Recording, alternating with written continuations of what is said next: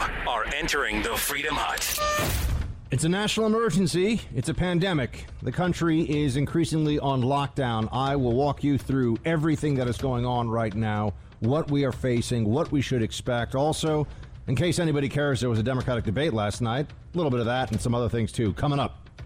This is the Buck Sexton Show, where the mission is to decode what really matters with actionable intelligence. One small step. Make no mistake. America, great. You're a great American again. The Buck Sexton Show begins. Former CIA analyst. Former member of the NYPD. He's a great guy. It is Buck Sexton. Now. To unleash the full power of the federal government in this effort today, I am officially declaring a national emergency. Two very big words. The action I am taking will open up access to up to $50 billion of very important and a large amount of money for states and territories or localities in our shared fight against this disease. In furtherance of the order, I'm urging every state to set up emergency operation centers effective immediately. Welcome to the Buck Sexton Show, everybody. We are feeling like we're in a whole new world right now. That's understandable. I'm here in New York City. In fact, I'm in a mobile Freedom Hut, in a sense. We've had to set up at different locations to make sure we can do this social distancing and walking around a little bit just to do essential errands, because I'm adhering as much as I can to the requests of city authorities and health experts not to spend time out there in what is increasingly feeling like the red zone. We are in for a tough 8 weeks, at least. I'm hoping that within the next 2 to 3 weeks, people will realize that this is manageable, but we are in for a tough period here. There's no question about that. You have cities across the country now, Los Angeles, New York, about to or already having decided that restaurants need to shut down. Public places need to close their doors. Market got absolutely crushed as soon as it opened this morning. We're in a tough spot. We're going to get through it as a country, and I want to try to mix realism with a necessary and very valid optimism as we spend time here together. But for many of you, I'm just going to say this right now, you, team, are my connection to the outside world. I am trying to stay locked down here for the foreseeable. So this show, behind the walls of a building that is increasingly surrounded by people who are trying to avoid even being on the street, this show will be my outreach to the rest of the world. We're all supposed to keep away from each other. New York City, just so you get some sense of, for those of you who live out in the country, you don't see that many people, you're in a rural area, there's a very different feeling, and I think that's understandable. New York City is already about to become ground zero for this.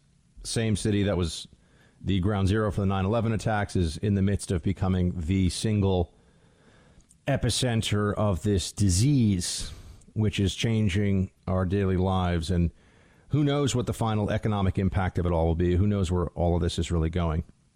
At this point, all I can tell you is we've got to come together as a country and do everything that we can to help each other, try to mitigate the risks to our economy, to businesses, try to do whatever we can to assist. And this is Trump's war now. You know, you are seeing wartime Trump. There's no way around it. This is what his entire administration will be judged on. And I have all these updates for you on what's happening. It was definitely unsettling over the weekend as more information came in about the shutdowns. And that's something that you can't ignore easily, because everyone understands that these restaurants that are getting closed, movie theaters are being closed, bars are shut down. Now, there were some people that were a bit defiant about this over the weekend. There were those who, for example, down in New Orleans, a wonderful town that I'm quite fond of and hope to get back to very soon. Some people in New Orleans were out there on the streets enjoying themselves. And look, I understand for people there's a risk calculation that has to be done here. There's a what's acceptable for each individual. But then there's also what's acceptable as community risk, because this is about health beyond just every individual. This is about the risk to anyone that you come across, even if you don't have symptoms. Here is the New Orleans police making the rounds on Bourbon Street down in New Orleans and talking about, or telling people that they gotta go home. You can't be out here in the streets. You can't be drinking. Here's what they had to say. Play 21.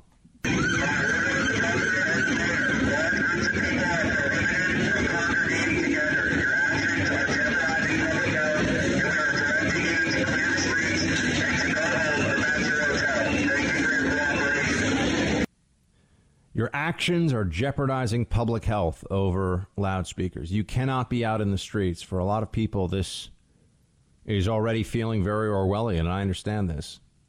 The same way that the state after 9/11, which certainly changed my life, 9/11 is why I joined the CIA, the state increased its power, increased its spending, increased its authority in ways that were, in some cases, necessary, but in many cases, completely, I think, in the long run, unjustified, bad ideas. You don't want state power grabs. And when public health is in jeopardy like this, this is just alongside with a war scenario where the government in the past has rounded people up and put them in internment camps. This government, the United States government, has suspended habeas corpus. This government has done things that were flatly unconstitutional because of a crisis. We're going to see more of that. Where is the constitutional authority for a mayor, for a governor to shut down businesses, to shut down non-government private entities that are not breaking any laws? Well, they're going to say it's under police powers, under public health authorities. In fact, you can go back to the very earliest days of the Republic, and quarantine is something that has always been with us. We've seemed to think in recent decades that we've beat this, that we're so advanced medically that we never have to worry about these things anymore. But go back and read about John Adams and the fear that was just tearing through the colonies and then the United States from, what was it, I think 1776 until about 1782, 83. There was a smallpox epidemic that ripped through the states, and that Adams himself and his family had to bear the brunt of, along with, of course, many other founders at the time. If you've seen the John Adams series on HBO, you remember that there was a whole sequence where they were dealing with the smallpox outbreak and trying to figure out what to do about that. Smallpox, I would notice, the single, I believe, has been the single greatest killer of human beings in the New World since the founding of the New World. It was the thing that wiped out the most Native Americans. You've got about a 30% mortality rate before modern medicine from smallpox. So you had a 1 in 3 shot, but it spread like wildfire, and people were contagious for weeks with smallpox. So we've been here before, in a sense, but it's been a while, and we've lost that mentality that this is something we're going to have to deal with. So this is going to be new. It's going to be unsettling. Now, I understand there's still a big debate out there, and we're going to get into the media side of this. The media is such a disgrace when it comes to this. Not all of them. Some people are taking this seriously. Some people who are journalists recognize that their family members, their loved ones are also, in the line of fire here. They understand that this is an all-hands-on-deck situation and that there's plenty of time. We have an election coming up. Anyone who feels the need to blame Trump unnecessarily right now is a disgrace, dishonorable, and just completely childish. We have an election in, 6 months now? And that election will be the opportunity that all the American people have to pass judgment on how this administration handled this pandemic. We don't have to hear every day from psycho libs about how Trump is worse than Hitler, and if Joe Biden was in charge or Bernie Sanders was in charge, nobody would be dying right now. That's idiocy. There are people that are still sticking to that, though, that we'd be in such better shape. We'd be so much better off if only somebody other than Donald Trump was the commander-in-chief. I think that we may have been saved from a wave of death in this country that we'll never really fully appreciate how much we were able to avoid just because of the flight the flight ban out of China, the travel ban.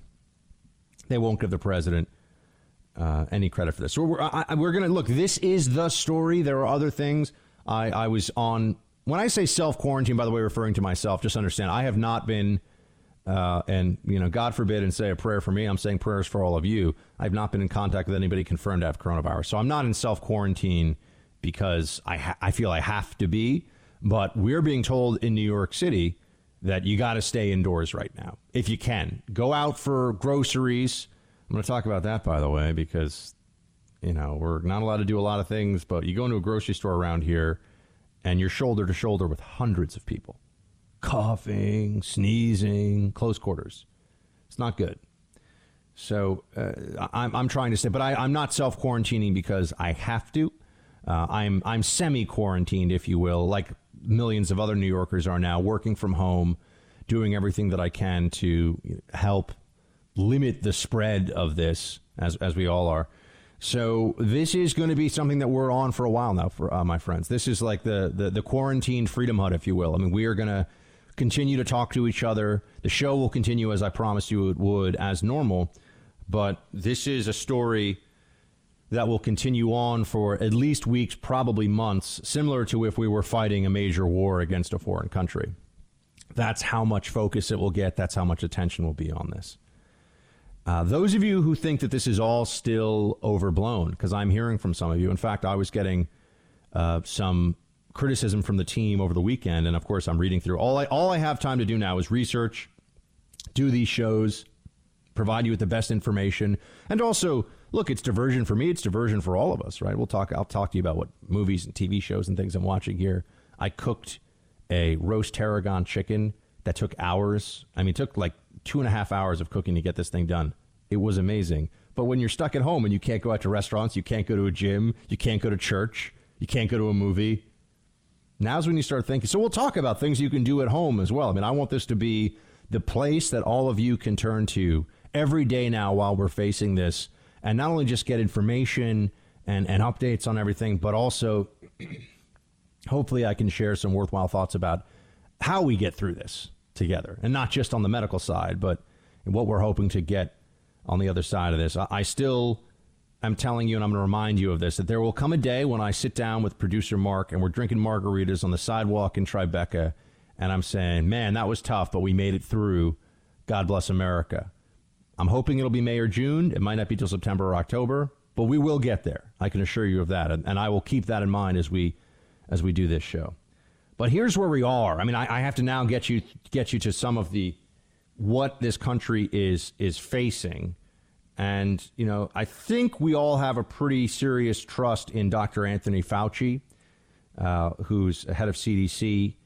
And here's what he is saying as of the weekend. Producer Mark, play 5.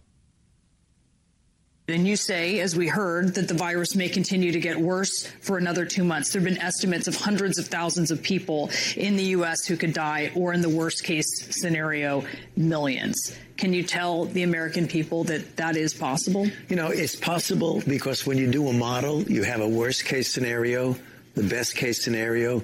And the reality is how you react to that will depend where you're going to be on that curve. So obviously, we are clearly going to have more infections. There's going to be more problems with regard to morbidity and mortality.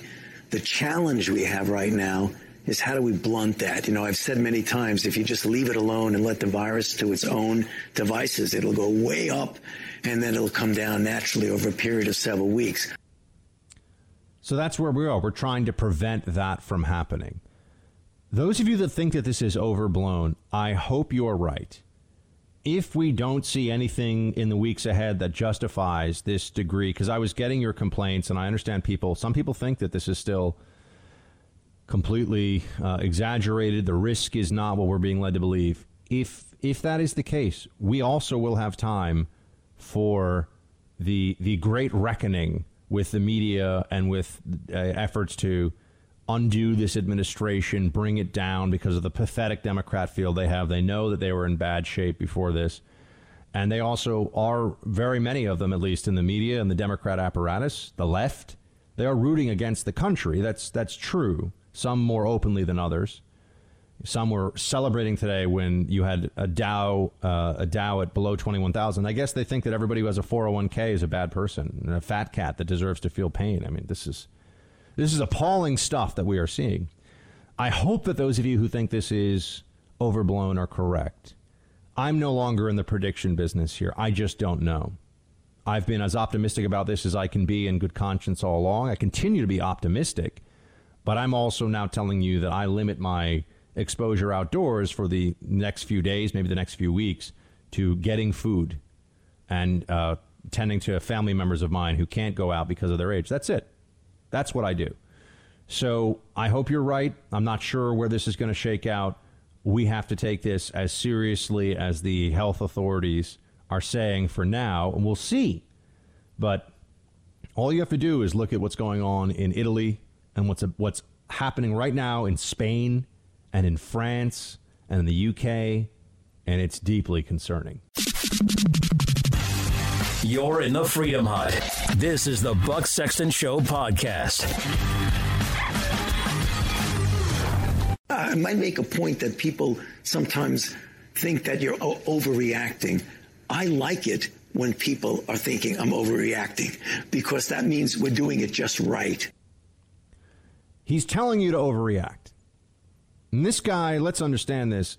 I mean, he has basically lived for this moment, meaning he was put on Earth. You've got to think, if you've spent decades as an infectious disease specialist, studying pandemics, working on pandemics, as Dr. Fauci has, this is your fight. This is why he has done all the things that he's done.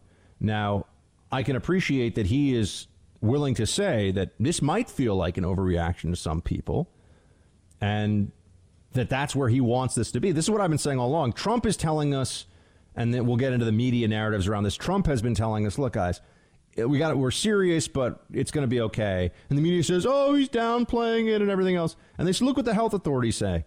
Yeah, the health authorities are going to tell you that you should behave in order to avoid a worst case scenario, because a worst case scenario is possible. They can't tell you, it's the same reason why, at some level, you got to have at the bottom of advertisements that show people doing crazy things, don't do this at home.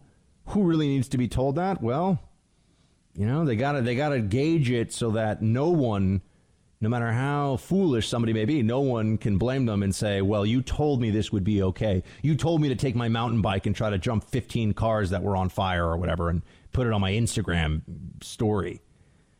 That's what they're dealing with. People that are acting like this is no big deal at all. And I have to say, I'm seeing more and more stories that make me think, not only is it a big deal for people that are in the high risk category, it's a problem for anybody to get this disease right now. Thanks for listening to the Buck Sexton Show podcast. Remember to subscribe on Apple Podcast, the iHeartRadio app, or wherever you get your podcasts. I have a compromised immune system, but I'm still only 21. But I'm not even worried because I just take supplements and I self-medicate, so it's fine. And see, that's not a good idea. That's not a smart move. That's not a good place for this to be right now. And it's troubling to me that we have people running around saying things like, I take enough supplements, so I'm not worried about this. Remember, even if you're not worried for yourself, you have to be worried for those in the high-risk population. And you can't self-regulate whether or not you're contagious, because there's a lot of information out there already that for a few weeks you can be perhaps contagious without even having any symptoms, without knowing anything about what's going on. So people need to keep that in mind as well. And younger people will get this, but there are stories out there, and I was speaking to an MD. Look, everyone's now speaking to all the MDs they know, so this isn't some insider track thing. Every doctor that I know, when I can, I ask them about this. And, there are a few major stressors on the system that we're trying to avoid. We keep hearing about the ventilators and the masks, and, those are important issues to be sure. There was a fascinating story out of Italy about how a hospital was about to run out of some piece of equipment for the ventilators, and a private company came along with a 3D printer and just started making that piece for the ventilators. And just, who knows how many people that one act of having that 3D printer, thank you capitalism, may have saved.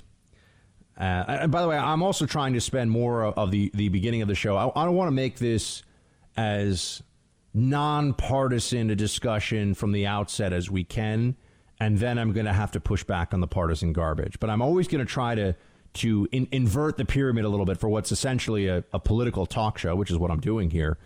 Focus on the realities of this disease, what we're facing, and what's going on first, and then get into, I'm going to try this as much as I can.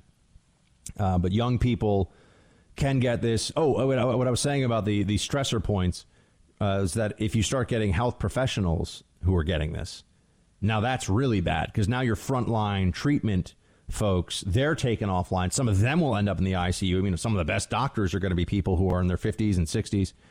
And if they're taken offline, now you're losing your ability to help people that will have trouble breathing and will be in emergency rooms and be in real distress. Because everybody knows right now, you don't want to go to the ER. You go if you need to, which is always true, I know. But in particular right now, you want to make sure that you're keeping it at that threshold of you're worried realistically, not worried just because you worry a lot. I mean, I'm a guy who can sometimes worry more than I should. I know what that's like. So supplements are not something that'll stop this. Do stay healthy as much as you can in terms of keeping your immune system strong. That's very, very important here. The spread of this disease is certainly affected by the immunity of every individual that it comes into contact with. It's also a reminder that the medical community doesn't know nearly as much about a lot of things as we would like them to, which is really what I've been saying. We've felt like we're pretty safe for a while. We had the SARS and MERS and these things that really blew over quickly. This one doesn't seem like it's going to blow over quickly. And so that's why you have now let me get into the draconian steps, what's going on right now. One of the big ones is the closing of businesses, which I've been talking to you about. And that's going to be tough. I don't really know how that will end up affecting, restaurants. They're going to have to keep paying their rent. They got no income. Maybe they can do some takeout business, some pickup business. But it's going to be very hard to meet, their real bread and butter for most places, at least most brick and mortar restaurants in New York City, is going to be dining in the place. Waiters make most of their money off of, servers rather, make most of their money off of tips. That's going away. And a lot of the big ticket meals, things, people aren't going to order a bottle of wine from a restaurant necessarily, especially if you got some at home already. And they do a huge markup on that. So a lot of the booze, beer, this is how restaurants make money. That's how they stay in business, while maybe making a little tin of chicken tenders for you to take out gets them. By the way, you should do that. I'm not saying that that's not a good idea, not only because chicken tenders are delicious, but also because you need to keep revenue going for places. But there's no way to make up for the loss of revenue that's going on right now in these restaurants. And we keep hearing from the federal government about how they're going to help places pay for what they have to and give them no interest loans and all this. Look, the Fed has basically done all that it can do, and the markets looked at it and said, not good enough. That's concerning. So there's the economic cost of this from these draconian measures. And by the way, I'm calling them draconian not necessarily because, and I think that comes from Draco, a Greek tyrant. I think I'm right about that. I could be wrong. But Dracos, maybe? But the step that's going to get a lot of people, at least here in New York City, really, really concerned, that's just happening right now, is the closing of public schools. Play clip 4. So I regret to have to announce that as of tomorrow, our public schools will be closed. In other words, to all parents who are hearing this now, there is no school tomorrow, and we will be suspending our public schools until after the spring vacation. And I'm going to say this very precisely. We will make a first attempt to restart our schools on Monday, April 20th. But I have to be honest that we're dealing with a lot of unknowns and a lot of challenges. What he's saying here, the mayor of New York, and he's been mediocre in the way that he talked in his response at a time when this is showing you who people that are in politics who claim to be leaders, you're seeing if that's true right now. You're seeing if they're really leaders or if they're hacks. Some people are stepping up. Some Democrats are doing better than I would have expected based upon how wrong they are about so many other policies. But this is a really straightforward mission. keep people safe, keep people from dying. We're all in this together. Couldn't be any more clear in terms of a mission statement. Some politicians, I think, are rising to this moment. Others continue to be the partisan clowns they've always been, and I guess we should expect that at some level. But de Blasio saying that schools are closing down here in New York. And by the way, I know I can't speak to individual closures across because there's so many places now. I don't even know how many states have had closures. I think every single state in the union except for, or every single state of our 50, except for West Virginia, actually, has had a confirmed case as I go to air here, although I'm sure West Virginia will probably have its first case, today sometime. And we're looking at thousands and thousands of confirmed cases across the country. So schools are shutting down all over the place.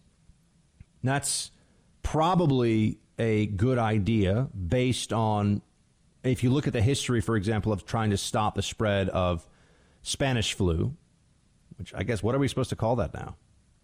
Is it racist to call it Spanish flu? Wasn't even really from Spain. In fact, might have started here and then made its way over there because of trench warfare in the First World War and then spread among soldiers. And anyway, they're not really sure where it came from.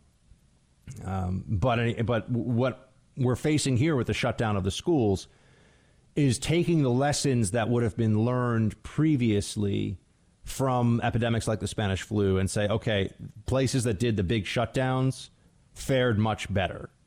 That's the lessons learned being applied here. But it's amazing when you start to think about how dependent so many communities are on the public school system for more than just educating children. And I'm not going to try to get into a whole, teaching our children to be little statists and everything, because that's what public schools unfortunately do. There's a lot of brainwashing and ideological nonsense that goes on. But there's also the reality of children needing public schools for food. Here in New York City, and this is a stunning figure, and I want to know how they come to it and what the real parameters of it are, because the number's so high. They say there are over 100,000 homeless children. Now, by that, I think they mean children that don't have one specific home to go to. Doesn't mean that there are 100,000 children living on the street, obviously, but they put this number out there. I think or home insecure is another way to put it. Sometimes they're with grandma. Sometimes they're with an uncle. Sometimes they're with a friend.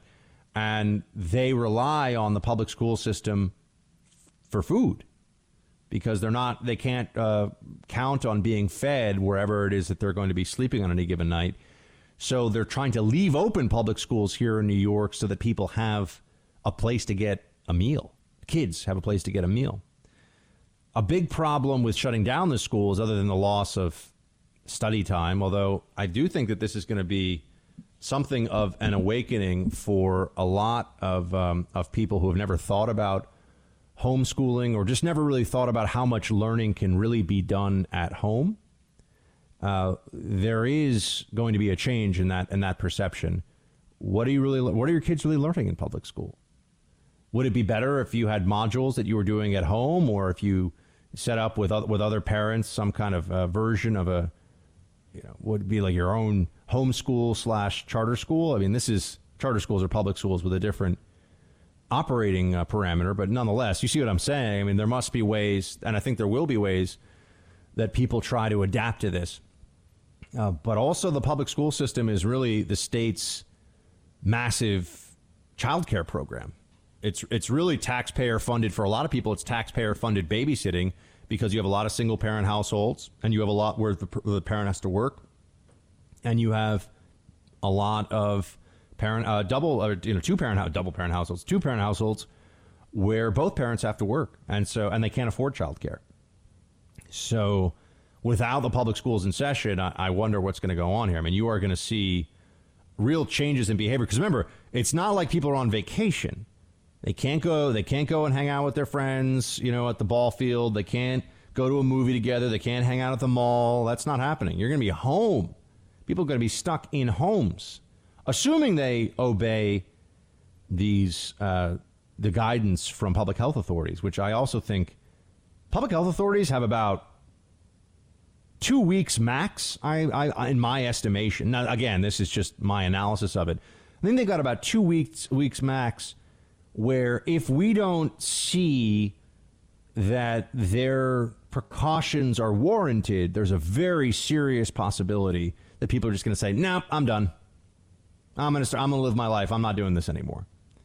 So that's why I'm willing to give it a go right now and do as much as I can based on the guidelines as they're talking about them. I mean, I also have to be responsible to the fact that if I were to say, or if anybody walked into not just my radio studio, but anywhere at iHeartMedia, which is a very large company that I work for, it's the company that syndicates my radio show. If I were to go in, or if anyone were to go in and have Wuhan virus, which I know now there's all these different ways. People that like to say, you can't call it that, call it coronavirus. Well, coronavirus is very nonspecific, and that's not going to be the eventual term that I think we end up using. If you want to be scientifically correct, they call it SARS-CoV-2. So you could call it SARS-CoV-2, or you could call the actual disease that SARS-CoV-2 causes COVID-19. But we tend to call things what we're going to call them, and I think we should call it Wuhan virus, and I think that China does bear a lot of responsibility for lying about this in this whole process. But we don't have that much time before people start saying they're not going to comply. They're not going to deal with this anymore. So we'll see if these dire warnings about the U.S. being at the beginning of this ramp up of cases that we are seeing in the UK, we are seeing in Spain, we've already seen it in Italy to horrific effect. We'll see if it ends up being the case that these predictions of massive spikes in cases across the country end up happening. Because if they don't, people are going to start saying, "I will not comply," and I won't be able to blame them at that point. Not that I blame anyone now, because who really knows what's going on. You're in the Freedom Hut. This is the Buck Sexton Show podcast. With regard to testing, as we expand testing, we're so pleased that Congress joined with our administration to make sure that cost is never going to be a barrier to anyone getting a coronavirus test. As you recall, several weeks ago, the president directed a change in our Medicare and Medicaid programs to ensure that coronavirus testing was included. Health insurers were brought in. They all agreed to waive copays, but because of the good bipartisan work done in the House of Representatives, now all coronavirus testing is free, and it's free for every American, including uninsured Americans. And we continue to urge passage of the legislation that will be considered by the Senate this week. It's a good idea. Government doing some things right, it seems here. Yeah, you should make this corona test free. Keep in mind, when we start, the war analogy here is useful because you think about how much we spend on firing a few cruise missiles at a Taliban encampment somewhere in Afghanistan. Don't get me started on why we're still fighting that war. But think about how that money will just get spent and everyone will say, yeah, well, that's necessary for U.S. national security. If testing is very expensive, if testing turns out to be a very expensive proposition, it's worth it. And I think we all have to accept that. I think we all have to understand that knowing who has this to the degree that we can is very useful to its containment. And team, I also want to hear a lot from you all across the country. We're going to be doing obviously roll call every day as we always do. I am trying to find a way, and I might just do it myself. I might just get the gear so that I could start having you call in and leave a message for the show, and we'll play them on air. We're working on that too, because I want this to be an ongoing conversation between all of us. We're in this together, but we're also seeing different policies, different levels of outbreak all across the country. And this show, well, certainly digitally, you can always listen to the iHeart app. You can listen anywhere in the country, really anywhere in the world you have internet.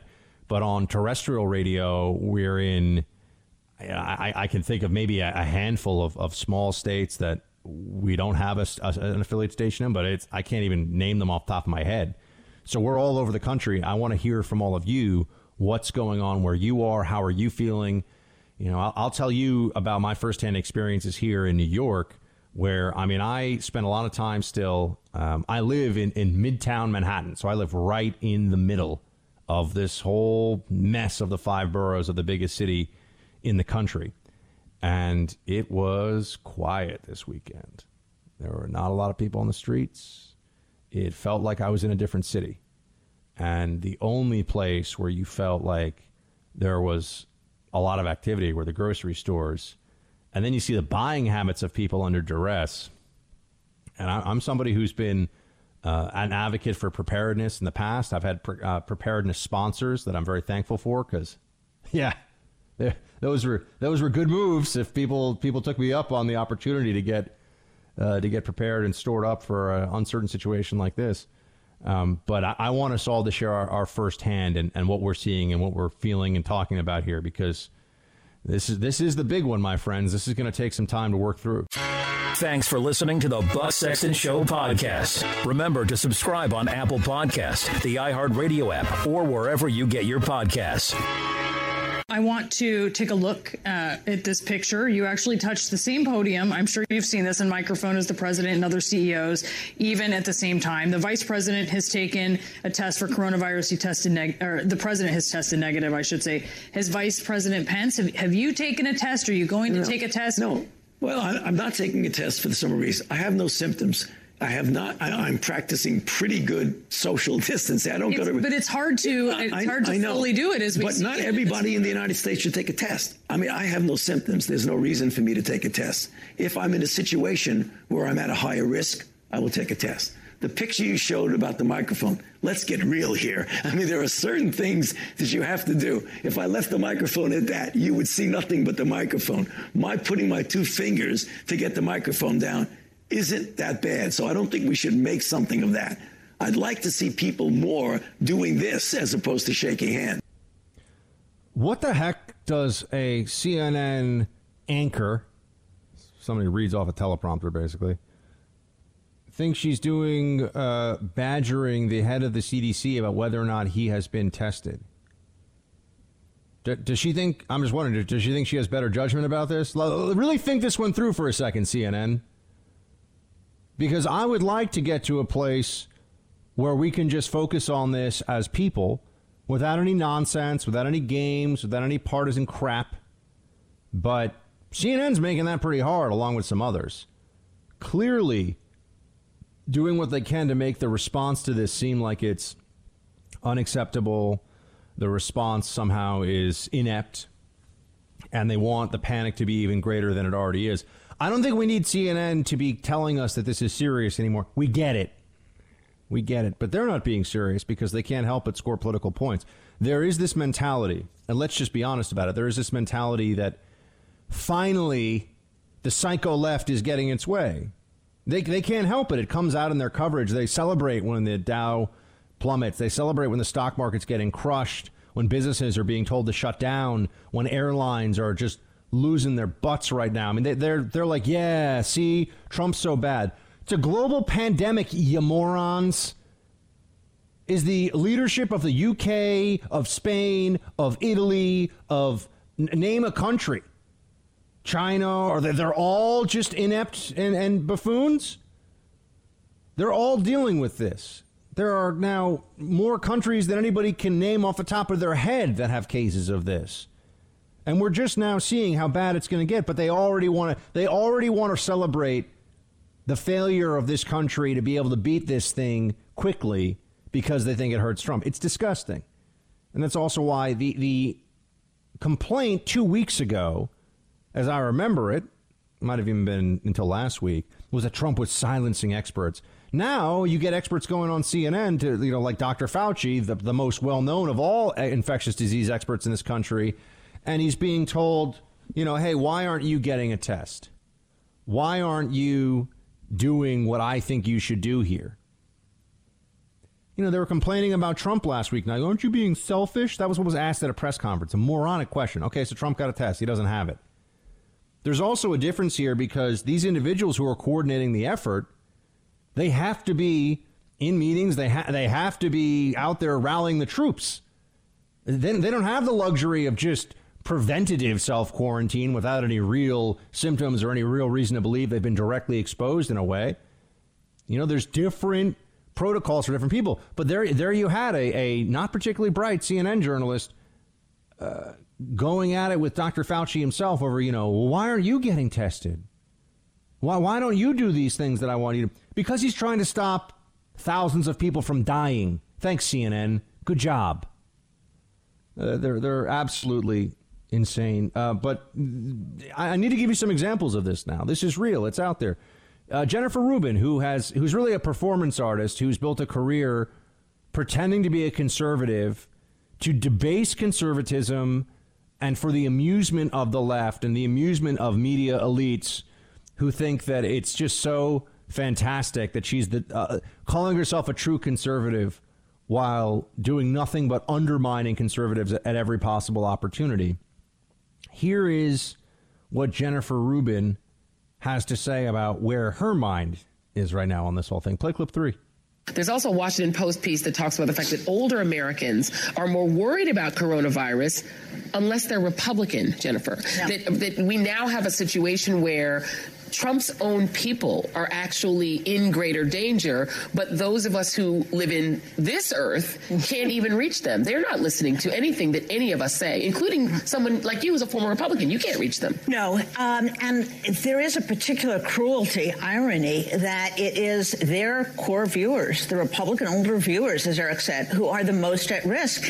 And when you think about it, which party immediately canceled all of their rallies? Which party immediately started having their political figures really portray and use their lives as an example? It was the Democrats. So they're going to be, I hate to put it in these terms, there are going to be less Democrat deaths because there will be less mass gatherings. There will be less opportunities for people to congregate and share this horrible disease. So it is really a very short-sighted strategy. But I think now the name of the game is, how do they get back on planet Earth? Disgusting and really stupid. And I don't think anyone needs me to explain that this is what is called a crowd disease. That is what you can refer to. Measles, mumps, flu, this crowd disease spreads because of population density. Who is really most at risk from this disease if you're talking about general population? Cities. But I'm not even going to go there and do this breakdown of political affiliation. She's saying there's going to be more Republican deaths. Who thinks about it that way? Who does that? It's so idiotic. It's so dumb. And it also, I think, is showing us that, and she's not the only one who feels this way. I mean, there are other people in the media that have platforms that are raised as experts. Jennifer Rupert's an expert in nothing, but there are other people that, based on the way they cover this and the way they talk about this, it's quite clear that they think there's a little bit of a Trump, this whole situation, he's such a buffoon. He kind of deserves to have to deal with this. And, his supporters, they deserve. It's like, we're all in this together, you morons. How can you think that this is about political party? Trump had nothing to do with this virus. Trump didn't cause it. It's not a response to Trumpism. This is yet another virus coming out of China because of Chinese practices of selling rare animals, but more to the point, actually, it's usually that the way that Chinese handle livestock in such enormous numbers, and there's a lot of people that are close to large numbers of livestock, and so it provides the zoonotic transmission nodes that allow diseases to jump from the animal population, animal reservoir, I think they call it sometimes. Everyone's obviously, I'm reading so much about disease these days. I feel like I'm that guy, Dr. House, who just walks around like, no, maybe I'll fix you, but also I'm going to make fun of you first. You remember that show? It's actually a pretty good show. Massive Attack in the theme song. It's the name of the band. So, yeah, man. I mean, here we are. Trying to figure out what to do about this. And you have these Democrat buffoons. I mean, Jennifer Rubin, former Republican. That's amazing that she would have believed in a political ideology for all of her life until, I don't know, she's probably in her late 40s, early 50s. And now all of a sudden she figures out she was wrong. That's pretty remarkable, isn't it?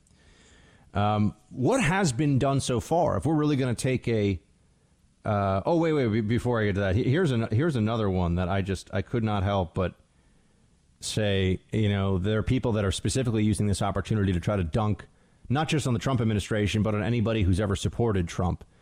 Keep in mind, I sit here as someone who's a Trump supporter in the media. I've been right, without exception, on everything having to do with Russia-Trump collusion, on everything that was going on with impeachment, what a sham, what a joke it was, and the whole all these things. We've been on the right side of that. On the Trump economy, Trump tax cuts, Trump border policy, Trump foreign policy, all these different issues. We've been right on this, and the detractors, the haters, as Trump says, have been wrong. And the media is livid about this because even though their supporters, their viewers at places like MSNBC and CNN don't really deal with any realistic accounting of the truth, they just would rather believe what they believe, there is still an anger at those of us who have been able to say, well, we're right, you're wrong, and so we're definitely not going to pretend like you were right this whole time about things like Russia-Trump collusion. Here's an MSNBC guest who just uses this as an opportunity to take a cheap shot at Fox News. And by the way, not a cheap shot like they're wrong or I don't like it. You need to hear this cheap shot for yourself. Play 18. Look, Fox News has been getting people killed for years. I mean, just look at their crusade against affordable health care, their crusade against expanding Medicaid. This is not unusual for them. It's far more dire. I mean, I've been watching and documenting Fox News for 15 years. I mean, they are a cancer on this country. There's no question about it. So who knows what they're going to do? Their programming is to vilify, stir hatred and paranoia. And if they're going to, if it's a pandemic is the backdrop, then they're going to do it. Getting people killed. Fox News. That's what this guy says. Do you think MSNBC chides him for this at all? You think he gets called into the executive producer's office? Hey, maybe you should slow your roll on that a little bit. No, of course not. He's giving the MSNBC anti-Trump deranged left exactly what they want. You can't be anti-Trump enough for them. That's where we've been now for years. There's no such thing as too anti-Trump. Trump is responsible for anything and everything. He's the worst thing to ever happen to the universe. Oh, my God, he's so terrible. This is where they are. This is the reality of how they present their experts on TV, so-called experts on TV. It's astonishing. There are rumors, by the way, going around of a national curfew now as I'm on air. This is where we are, folks. We're seeing this. There was also yesterday... There were rumors going around about this I think there was even a text message scam. I don't even know how it was supposed to work, but about national quarantine and national mandatory quarantine for everybody, and that domestic airspace is going to be shut down. And look, there are some steps that are pretty extreme that are being considered, that I've heard about them being considered. I've also just thought about it, and it's likely. There's a reason why I set up the Mobile Freedom Hut last week, because I knew that this was going to get much worse. And when by the way, there's it gets much worse because of the disease, and then there's also it gets much worse. These are two separate but related concepts, just because of our response to it too. The response can make things much worse. Many more shutdowns, far greater movement restrictions. Producer Mark, what's the latest? Does New Jersey do we have confirmation that did New Jersey now? Because states, remember, you gotta remember they have police power, so they'll do things that the federal government can't really constitutionally do without declaring martial law. I mean, there's posse comitatus. There are these restrictions on what the federal government can do. States under police powers can do a lot. Do we know about New Jersey? Yeah, New Jersey has a non-essential travel ban between 8 p.m. and 5 a.m. Whew. So, Producer Mark, you're able to move around until 8 o'clock because you're a New Jersey resident now, right? Yes. That's.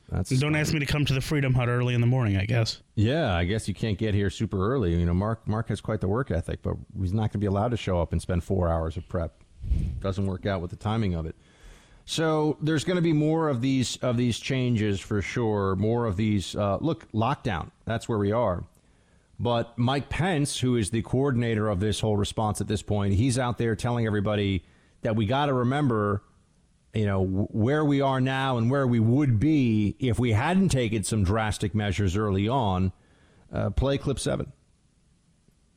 Well, everything that the White House Coronavirus Task Force does is at the direction of the President of the United States. All the efforts of all federal agencies in cooperation with state governments and local health officials is reflective of the decisive leadership the President has brought this early on. It's important to remember that the President on January 31st suspended all travel from China. I said to Dr. Fauci today, as we look at Europe now being the epicenter of the coronavirus, that I asked him if we had not suspended all travel from China, what our circumstance would be. And he essentially said we'd be where Europe is today. Right.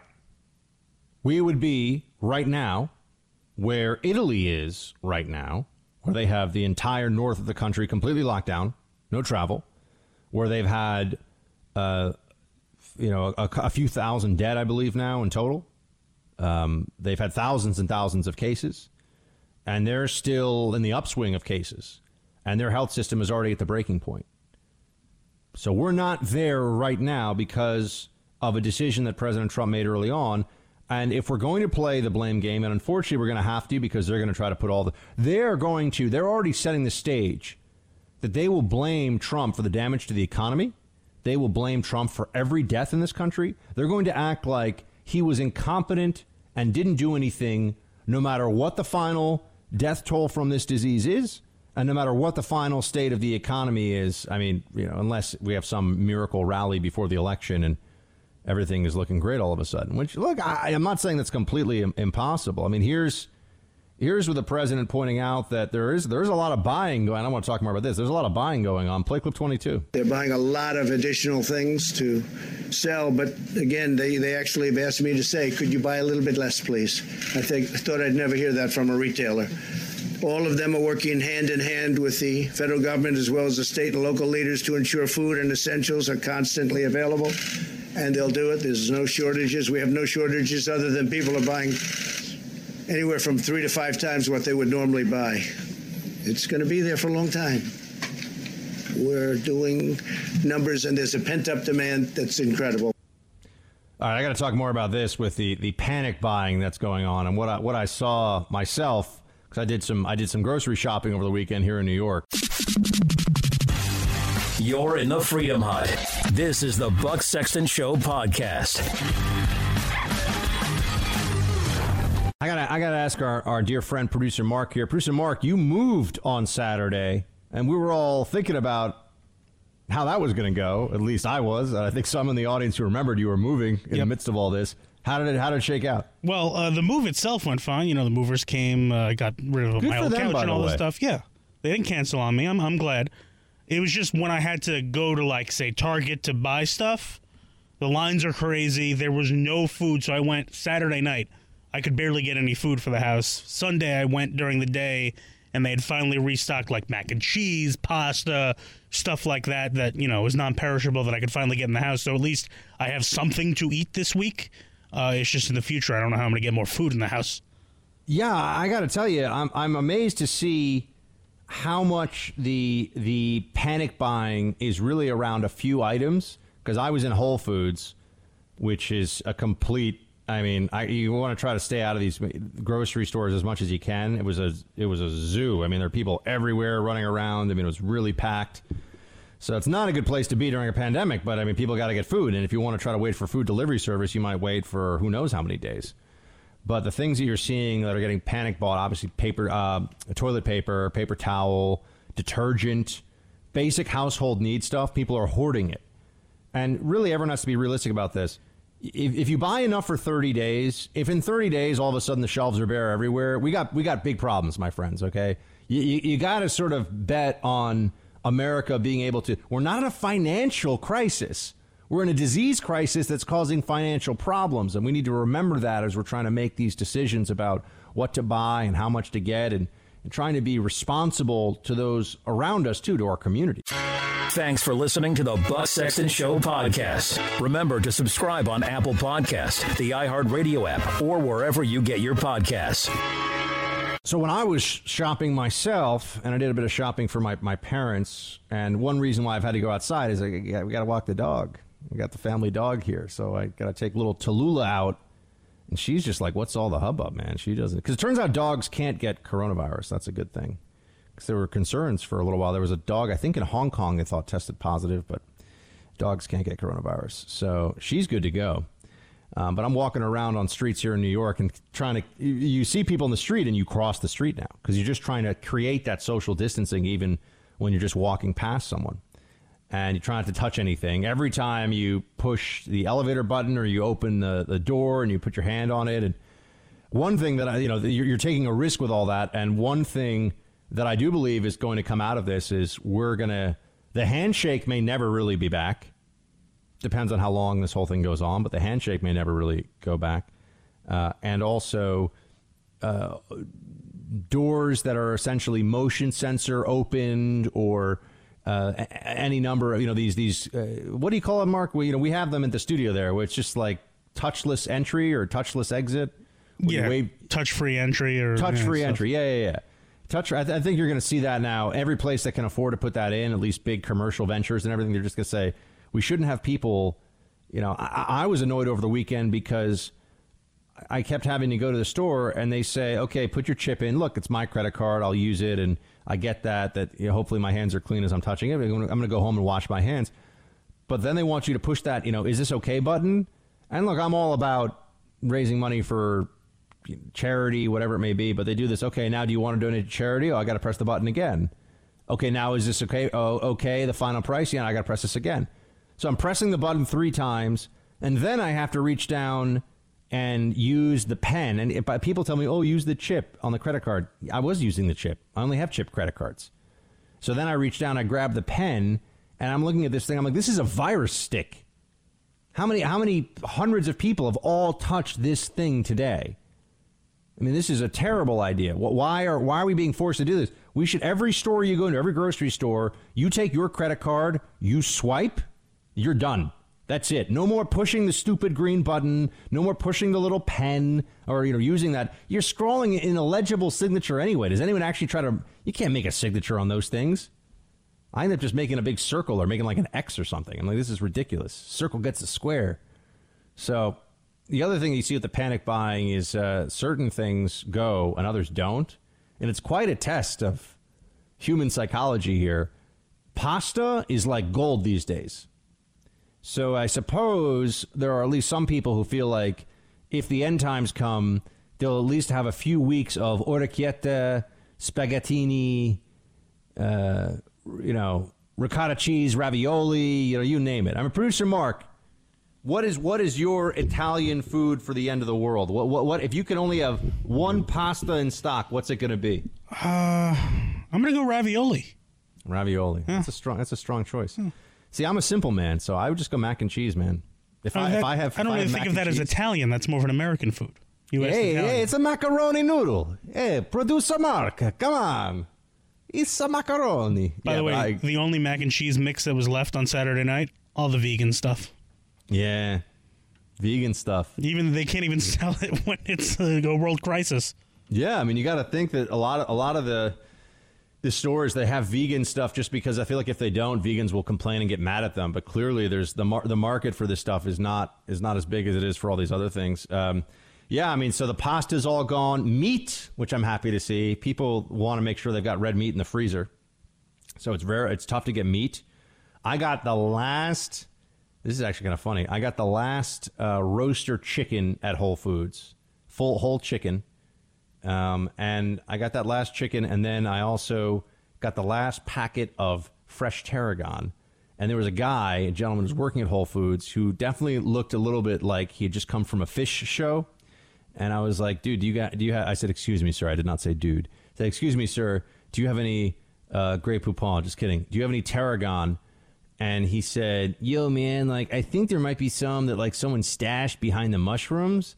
And I was kind of like, what's going on here? Does this guy think is tarragon like a code word for, something else? Like, am I trying to get a little bit of the ganj or something? A little bit of the Mary Jane? Like, what is he talking about? Turns out this guy was totally spot on. And for no apparent reason, there was a package of fresh tarragon hidden behind like a hole in the mushroom section. And he just remembered. I was like, sir, you are a genius. How did you know? He's like, yeah, man, I just got stuff and got it done. So I was able to make my roast tarragon. Again, I told you I'm making these dishes that I would never normally make because I'm stuck indoors here in New York City and getting a little stir crazy. I started to think also like, oh, maybe I'll watch, 28 Days Later and I'll watch The Strain. And no, probably a bad idea. I'm going to start watching more Disney shows and things like that make me happy. I'll get to that later on. What you should do and what we should all try to accomplish during this time of lockdown, because it's going to be a while, my friends. It's not going away anytime soon. So people buy pasta, they buy red meat. Butter? I'm noticing butter shortages too. You know, you have these staples that all go. And I would hope that folks don't think that they need to stock up for the next 6 months, because it's not possible. They won't be able to keep. So if you've got 6 months of toilet paper in your closet that you just bought now, if you've been stacking up for years, I feel like that's, you know, good for you on preparing. But if you're trying to buy 6 months of toilet paper right now, that means other people aren't going to be able to get next week's toilet paper. And that's the reality of the system that we have. So we'll have to see if the panic buying and the shortages continue on. I'm really hopeful that there'll be a lessening of this pretty quickly. But we are in uncharted territory, and this is the way it's going to be for at least some time. So we might as well, I suppose, dig in as best we can. But the supermarket is not like anything else I've ever seen before right now. There's a real anxiety in the air. People are really concerned. And I just want everyone to be as calm as possible under the circumstances. So that's where we're at. There was a debate last night. I watched some of it. My first big takeaway was, oh gosh, there are so many Statler and Waldorf jokes I want to make here. So many Statler and Waldorf jokes. But I then went online. I saw that other people had already beaten me to them, and I realized, oh, I don't want to be that guy that's making the obvious Statler and Waldorf jokes. So I had to skip past that. It was a reminder that audiences and debates are not a good idea. Audiences are extraneous. I don't think we should have audiences. Not worth it. You end up just having the candidates play to the audience, I think, more than they even realize. And also all the interruptions and all the nonsense from people cheering and booing and all this. It's just not a good idea. So I do not recommend we ever go back to having audiences at the debates. And really, the basic contention here of liberals today, especially the ones who hate Trump, we played some of those sound bites for you, the basic contention they have is, if we had Biden or Bernie in charge, we'd be in much better shape now. It's just not true. Why would we think that's true? What evidence of any kind is there to support that notion? I would want someone to tell me what exactly they can show me that makes me think that Joe Biden, who I think is and I don't say it to be mean. I mean, yes, he seems like he's lost a step. He does seem too old for this. Bernie Sanders is definitely too old for this. So you got two guys who are clearly too old for the position, who are unimpressive, who have shown no real leadership skills or vision or ability to execute. And their entire careers have really just been about getting reelected. These are lifetime career elected officials, which is not what we really even want in this country. Of course, now some of you are yelling term limits, and I totally agree with you, but you're never going to get term limits because the people that have to put term limits in place are the people that would have to abide by them, and they don't want to. So Biden and Bernie, they've been in this game for a very, very long time, and they don't look like they want to change anything about that, right? They're happy to continue to fight it out, and Bernie Sanders will continue to be a senator. I've also really come around to the point of view that Bernie never really wanted to win because he's not willing to do what's necessary.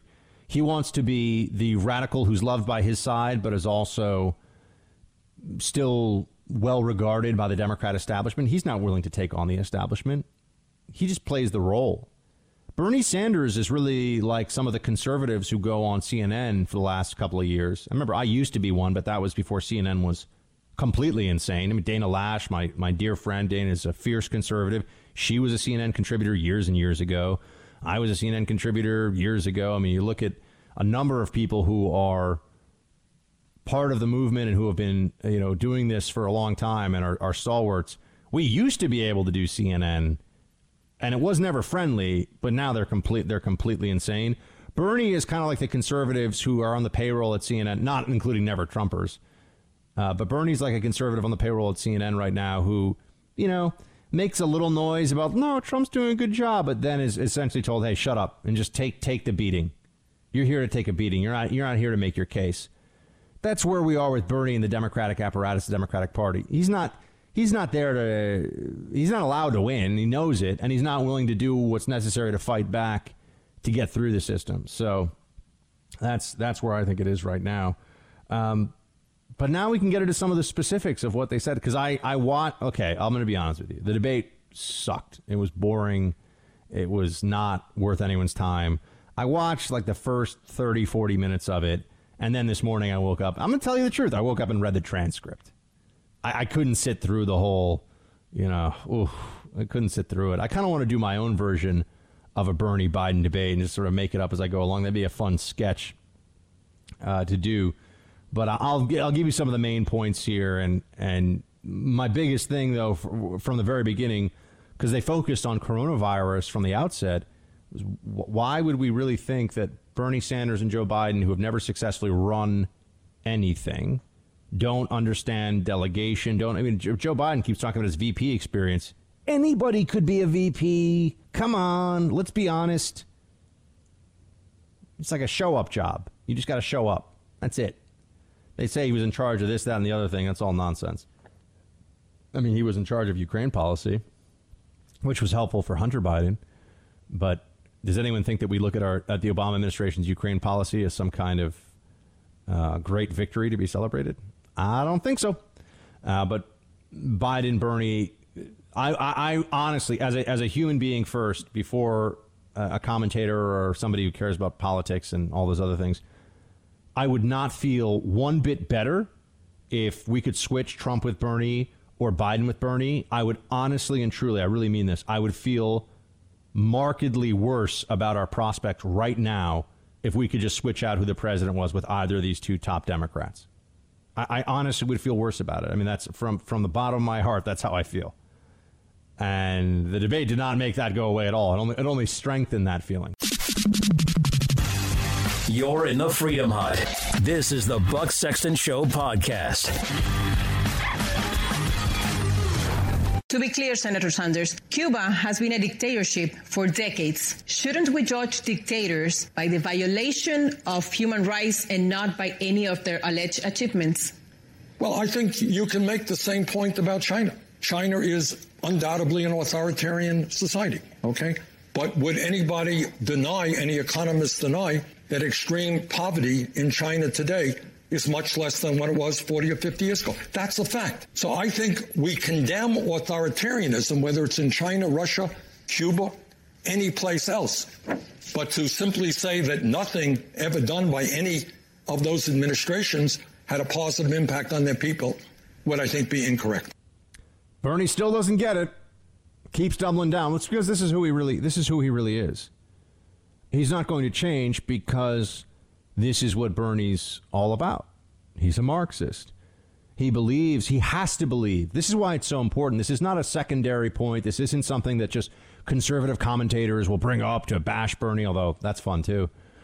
This is Bernie Sanders showing you that he has always thought that the communist regimes, the Marxist and socialist regimes of history have done some things well, and that then gives the justification in his mind for us to try to use the basic foundation, the basic economic and social and political framework of those countries in our own way, because we'll just take the good stuff without the bad stuff, which is another way of saying Bernie Sanders does not understand. He fundamentally does not understand or doesn't care to understand, meaning he just pretends that he can't learn these things, why these societies had the problems that they did. That societies that do not privilege individual rights, freedom of the individual, property, and rule of law over amorphous conceptions of equality and social justice as determined by a left-wing elite. There are reasons why that always fails. And the little things that may be done here or there that aren't horrifically bad. And also, to point to Cuba's health system as some kind of a good idea is absurd. Nobody would rather be in a Cuban health. Nobody would rather, who has a brain that functions, would rather be in a Cuban hospital than an American hospital or a British hospital, a Canadian hospital. So why even bring it up? It's so strange. And then when he remarks about China and how China is Yeah, China has improved its economy by doing capitalism. China is authoritarian capitalism. That's why it's made all of it. So Bernie doesn't seem to understand that if you want to raise people out of poverty, the lesson you take from China is let the market work its magic more. The lesson that Bernie Sanders takes from China is, they're communist and they've been able to do well, so communism must be okay economically. And they're not even really, it's not a communist system anymore. It hasn't been for a long time. But he takes the wrong lessons. And this is why he's been able to be so wrong for 50 years now. He does not understand why the Marxism that he peddles and has always peddled is a failure. It will always be a failure. It will never work. And this is where you get like the slogans, but it's true. Socialism fails everywhere that it has been tried.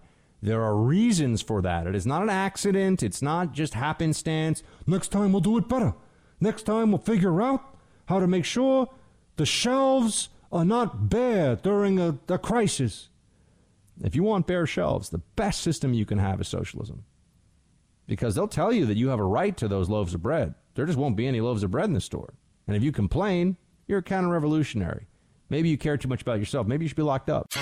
Thanks for listening to the Buck Sexton Show podcast. Remember to subscribe on Apple Podcasts, the iHeartRadio app, or wherever you get your podcasts.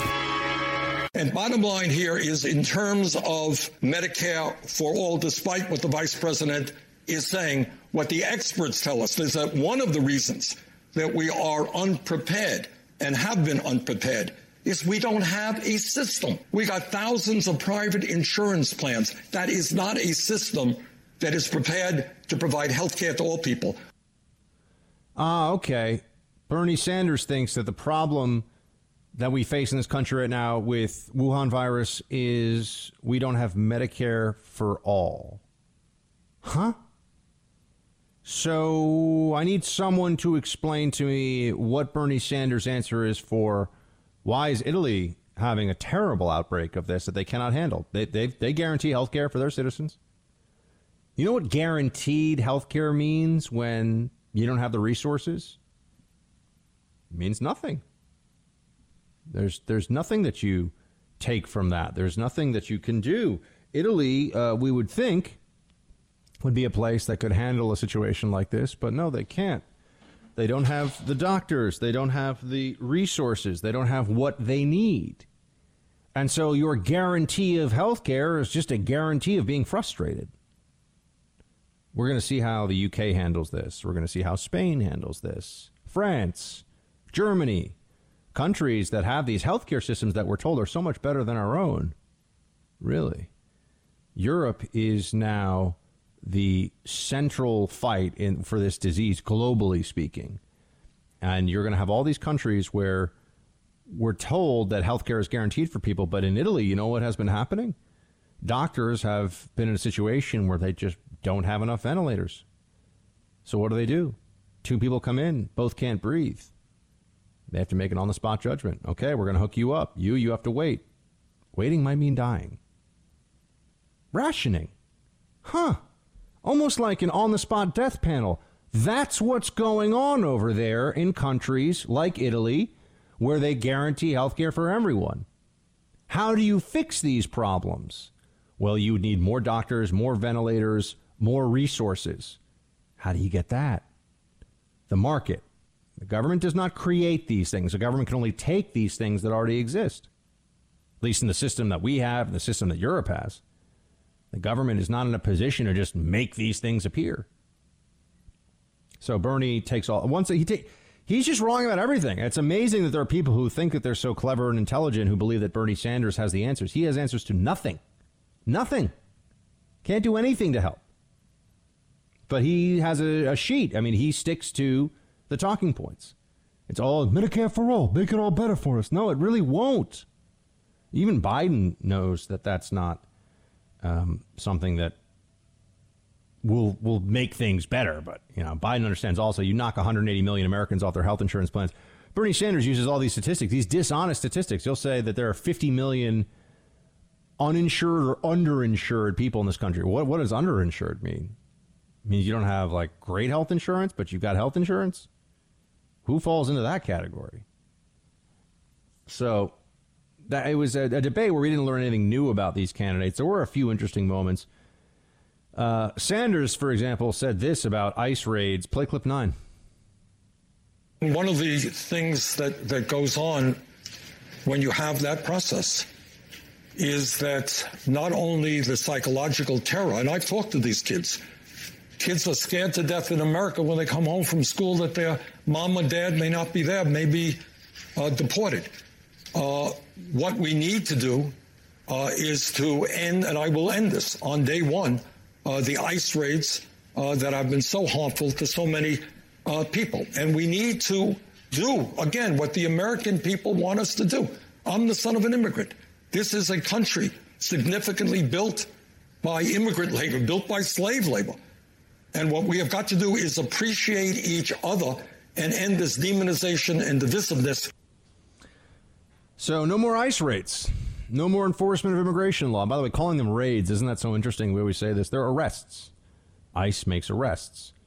Unlike when they arrest, say, unlike when federal law enforcement arrests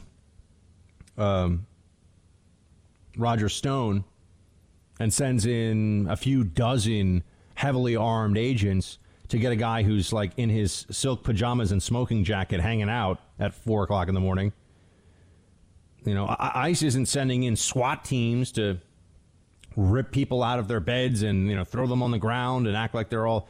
No, but they send in people to conduct arrests that are here in violation of federal law. You know, I mean, if you're not going to do ICE raids, just say that the immigration doesn't matter anymore. And say that, Bernie Sanders, at a time when control of our borders quite clearly could mean thousands and thousands of American lives are either saved or not. Control of the borders right now is very important, isn't it? The open borders, one world government crowd that has been so dominant on the left in recent years, do they have any answers for this? How can governments respond effectively to an outbreak like what we're seeing with Wuhan virus when they can't even control who comes and goes from the country? How can governments be expected to do that? How could they know? Well, we don't get any answers about this, do we? We just are told that if you're a nice person, you don't believe in deportations. I just don't think that I'd be able to show up in Japan, Australia, you know, lovely countries that I would maybe consider if America kicked me out for some reason. I guess I got to go somewhere.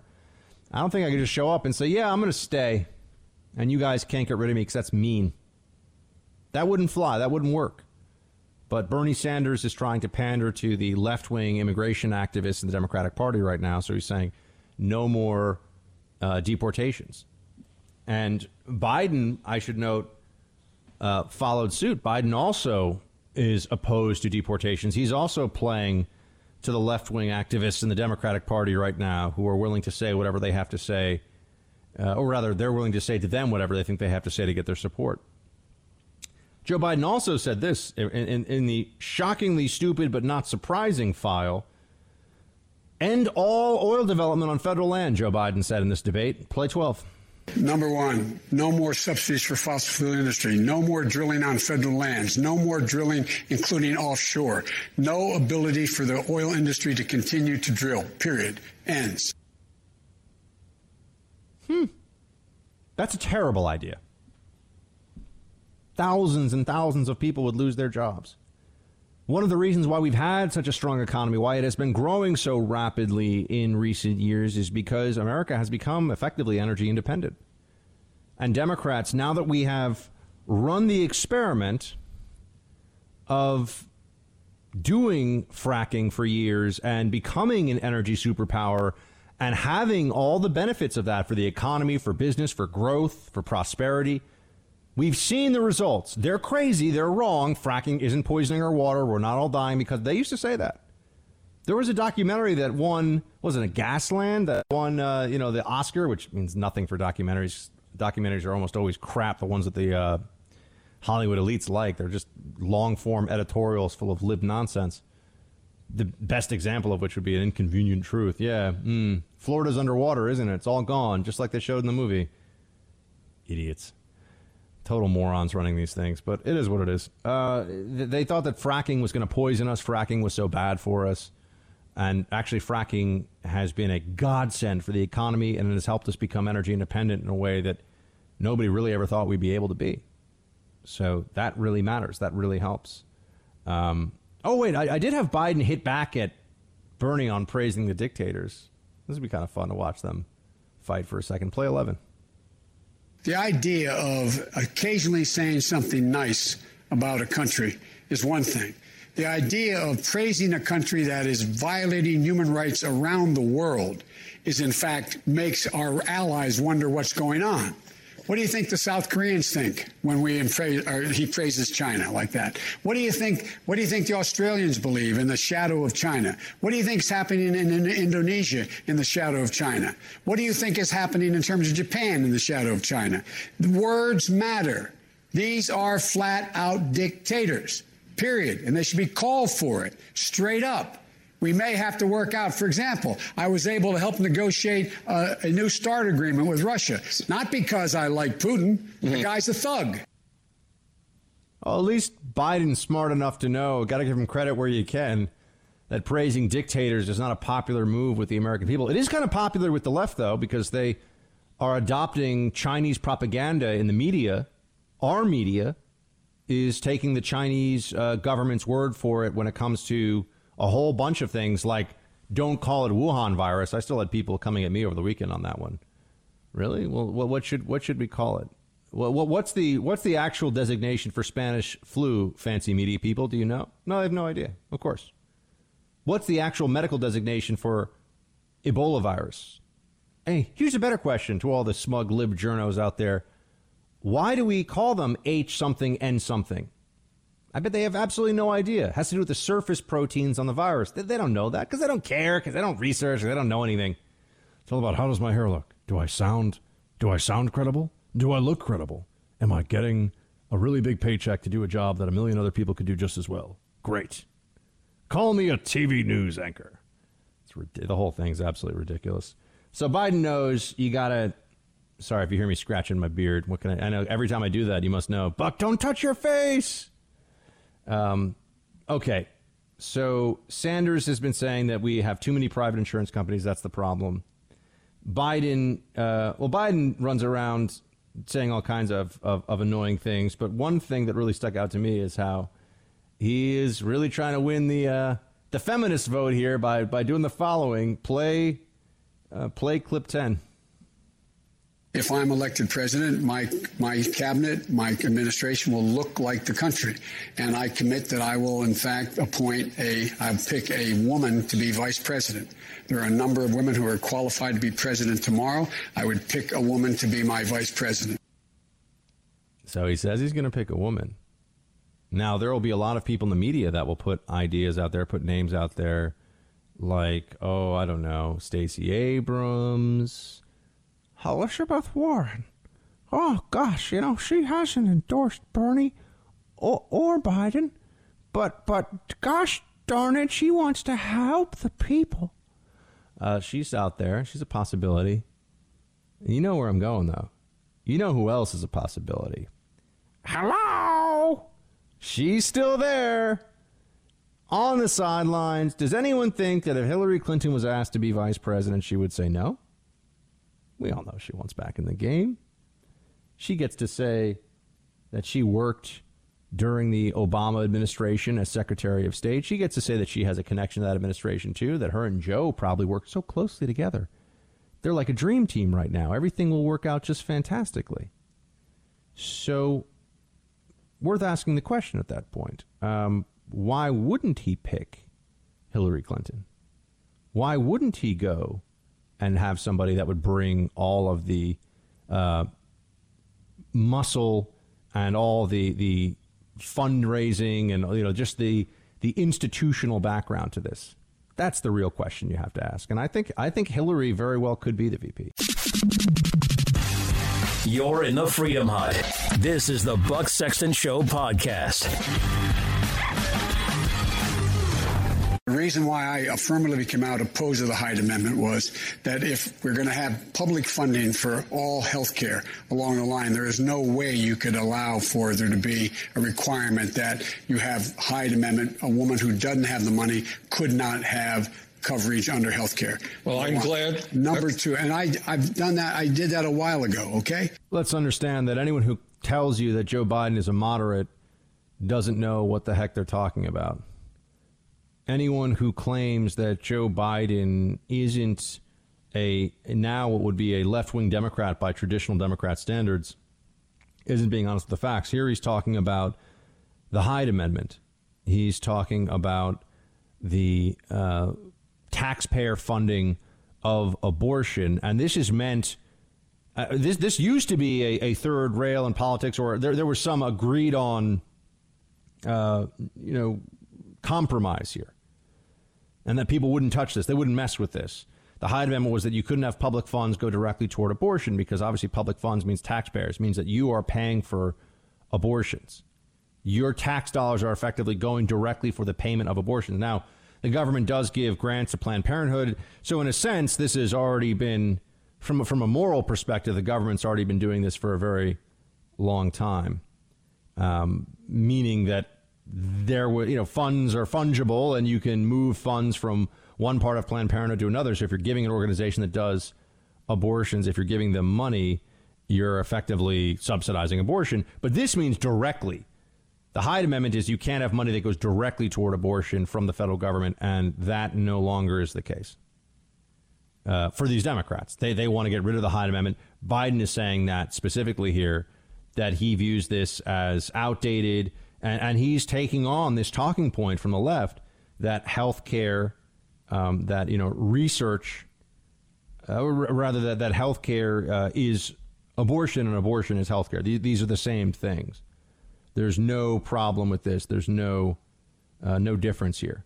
So that's a pretty extreme place for anybody in the Democratic Party to be, historically speaking, and that Joe Biden is willing to take that position now just goes to show you that the left has taken over that party. Even if the socialist doesn't win, the anti-God, anti-American socialist left is already very ascendant and very powerful in the Democratic Party, and you could argue increasingly it runs the Democratic Party. And that's where we really are now. And I just think we need to remember that about Biden and Bernie. I also just am going to note that there will be a lot of desperation from people trying to make the case in the months ahead because they hate Trump so much. There'll be a lot of desperation for people who will claim that Biden and Bernie are these really impressive, really exceptional politicians. And it's just absurd. It's just absurd. We can all see it. They're too old for this job. And in fact, they're both in the high risk category. They're both in high risk categories for people to be out and about and doing anything right now in the public eye because of Wuhan virus. And yet, maybe there's a case to be made that we shouldn't think that our entire top echelon of political leadership should be comprised of people in their, at least from the Democrat side of it, in really their late 70s. I mean, I don't know how old Chuck Schumer is off. I'm sure he's probably either late 60s, early 70s. But you look at Pelosi and you look at Bernie and Biden and all these different Democrats. I mean, they're really up there. I mean, their age should be a thing that we can talk about without getting shouted down for being rude or being mean. They're not. Look, there's a lot of things you can do when you're 80. And the 80-year-olds who listen to this show, I'm sure you're in great health and you got about another 40 years in you. But I don't think that it's fair to the United States for someone who is clearly, visibly, audibly degenerating, as Biden is, and really as Bernie is too. I don't think it's fair in that situation to make that person the commander in chief and expect that we're all going to accept that they're up for this job psychologically, physically, emotionally, in terms of their health, in terms of their stamina, their energy, all of these things. There are real concerns. There are real questions to be asked here. Biden and Bernie, yeah, I know I made the Statler and Waldorf comment initially, but these guys just aren't up for this. And you're going to get shouted down by people who thought that Trump deserved to be impeached over a phone call that nobody even remembers now. Those same people are going to tell you Biden and Bernie are just amazing. Thanks for listening to the Buck Sexton Show podcast. Remember to subscribe on Apple Podcasts, the iHeartRadio app, or wherever you get your podcasts.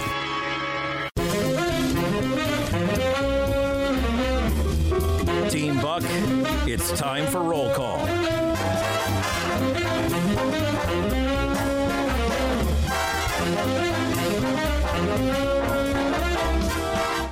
Roll call, everybody.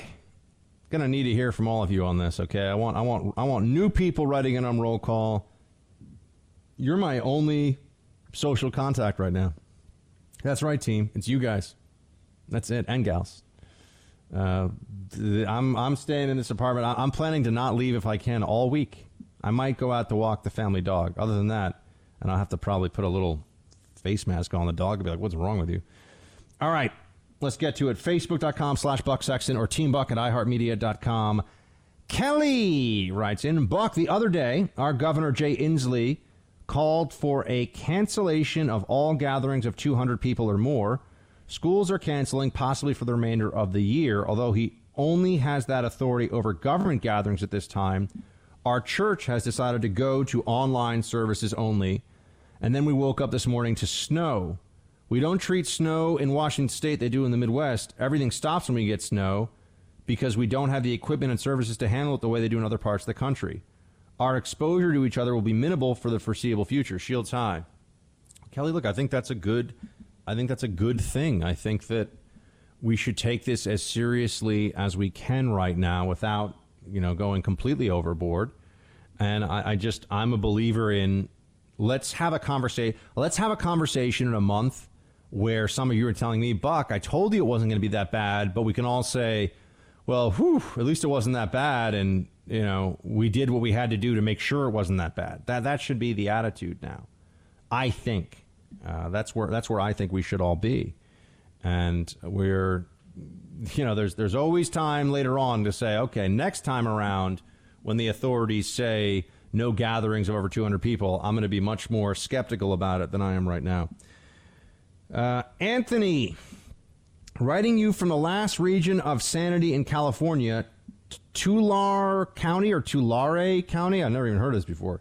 Devin Nunes' district. I'm one of the very few people in the media that pronounces his name correctly. I'm very proud of that.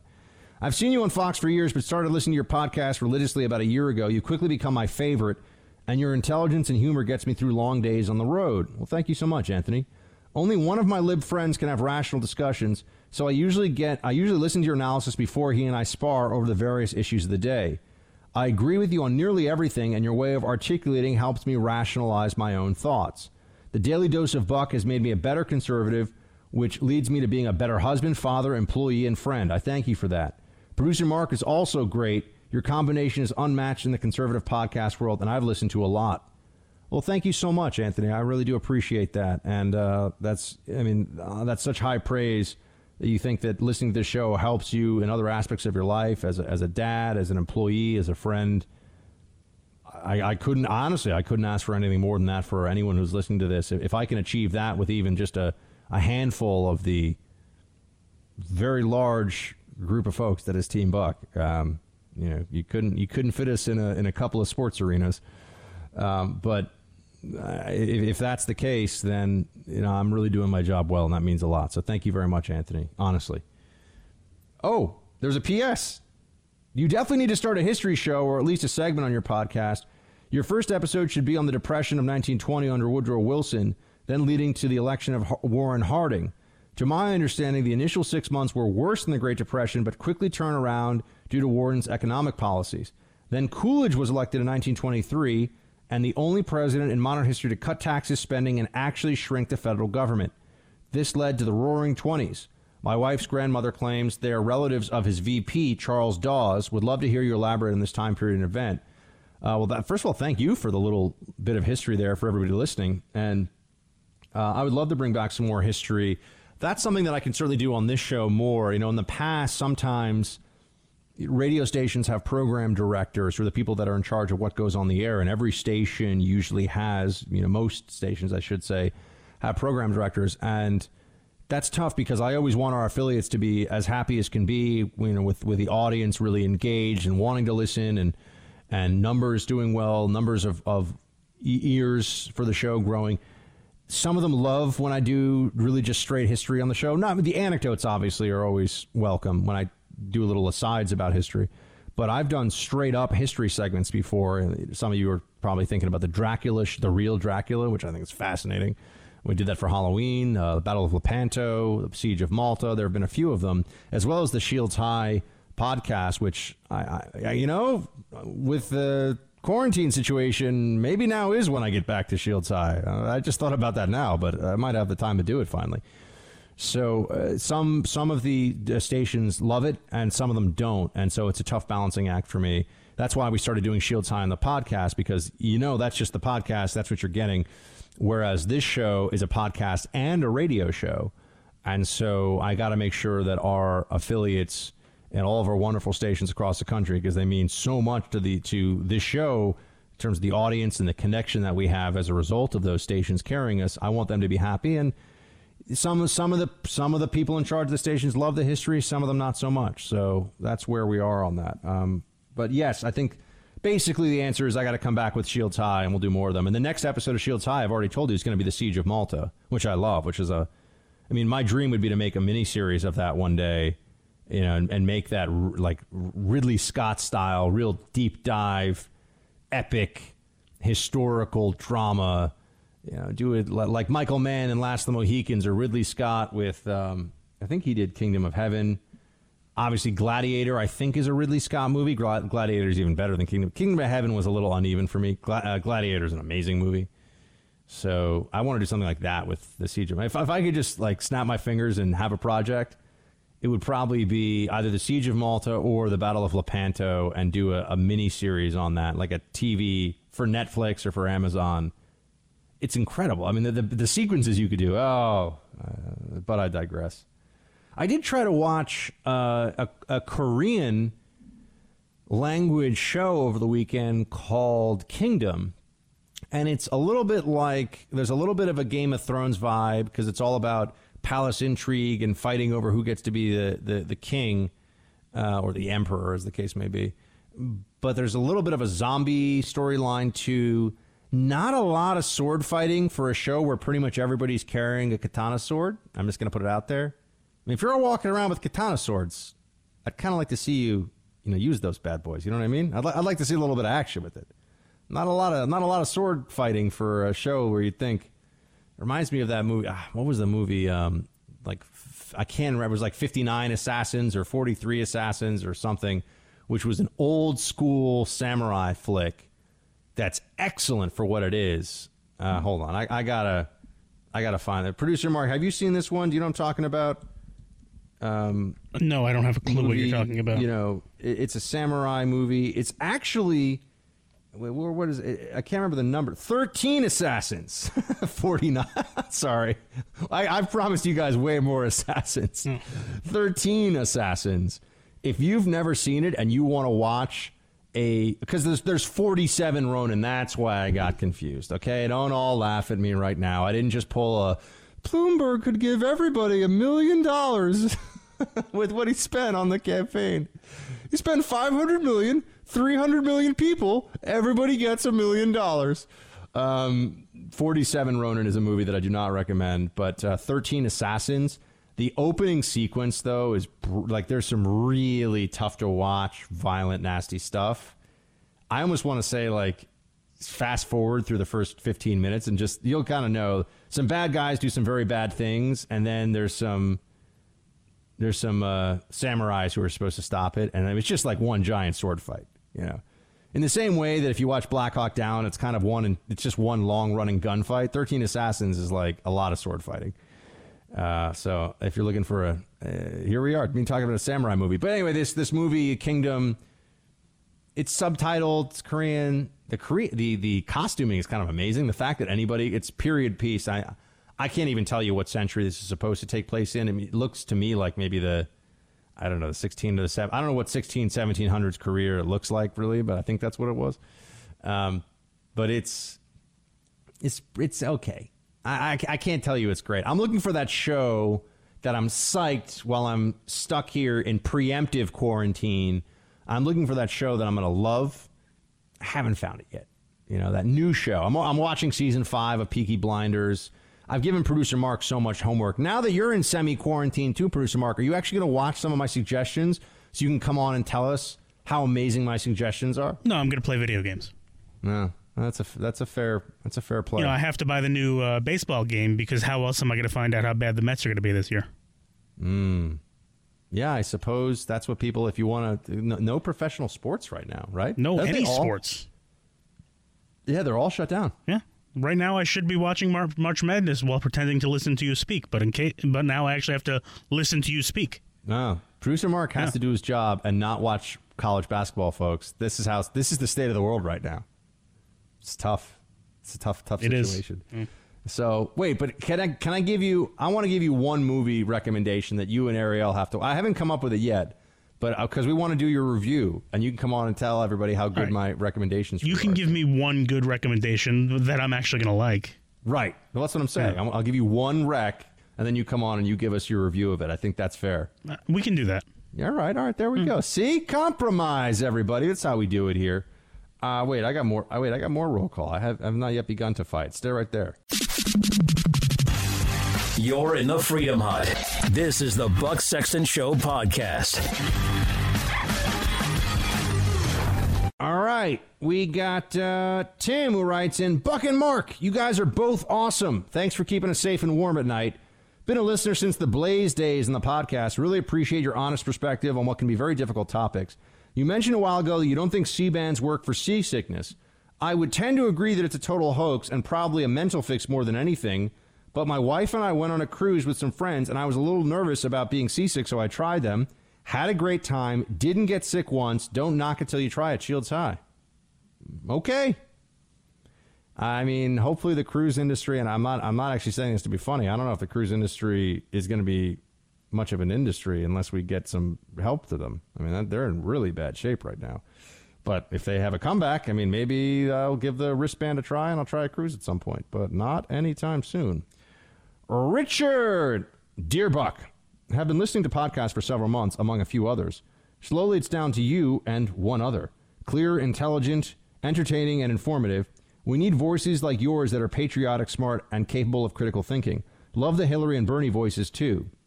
If you have not, read Jean Kirkpatrick. Her writings are so relevant for today. The more I see of Trump, the more amazed I am at his fortitude and courage. I voted with misgivings, and now I'm deeply impressed by him as a man. The depth of corruption in our government is shocking. Thank God his presidency has started to expose how bad it has become. Well, Richard, thank you so much. And I just, you got to tell me, man, how do I become the undisputed champion of your podcast world? What's it going to take? Some history, some more voices? Got to tell you guys more about the new girlfriend. Like, what do I have to do here to get you to get to the new podcast level? Yeah, Buck has a lot of time to learn new tricks right now. So. Yeah, exactly. Now you guys can make you can make recommendations and suggestions, and I actually am going to be able to do it because I'm not. There's no other. I can't go to the gym, just like all the rest of you in places that are under lock. I can't leave my apartment. Basically, if I leave, it's only to get food. And if somebody within a 1 block radius of me sneezes, it's like, hit the deck. It's bad news. So, not good. Jay, Buck, could COVID-19 be the final nail in the coffin for the mainstream media? A majority of Americans on all sides already distrust the media. When in the end, all of the hype and panic turn out to be a big nothing burger and people realize they put their lives on hold for nothing, will they rise up and revolt? Our friend Jay. That's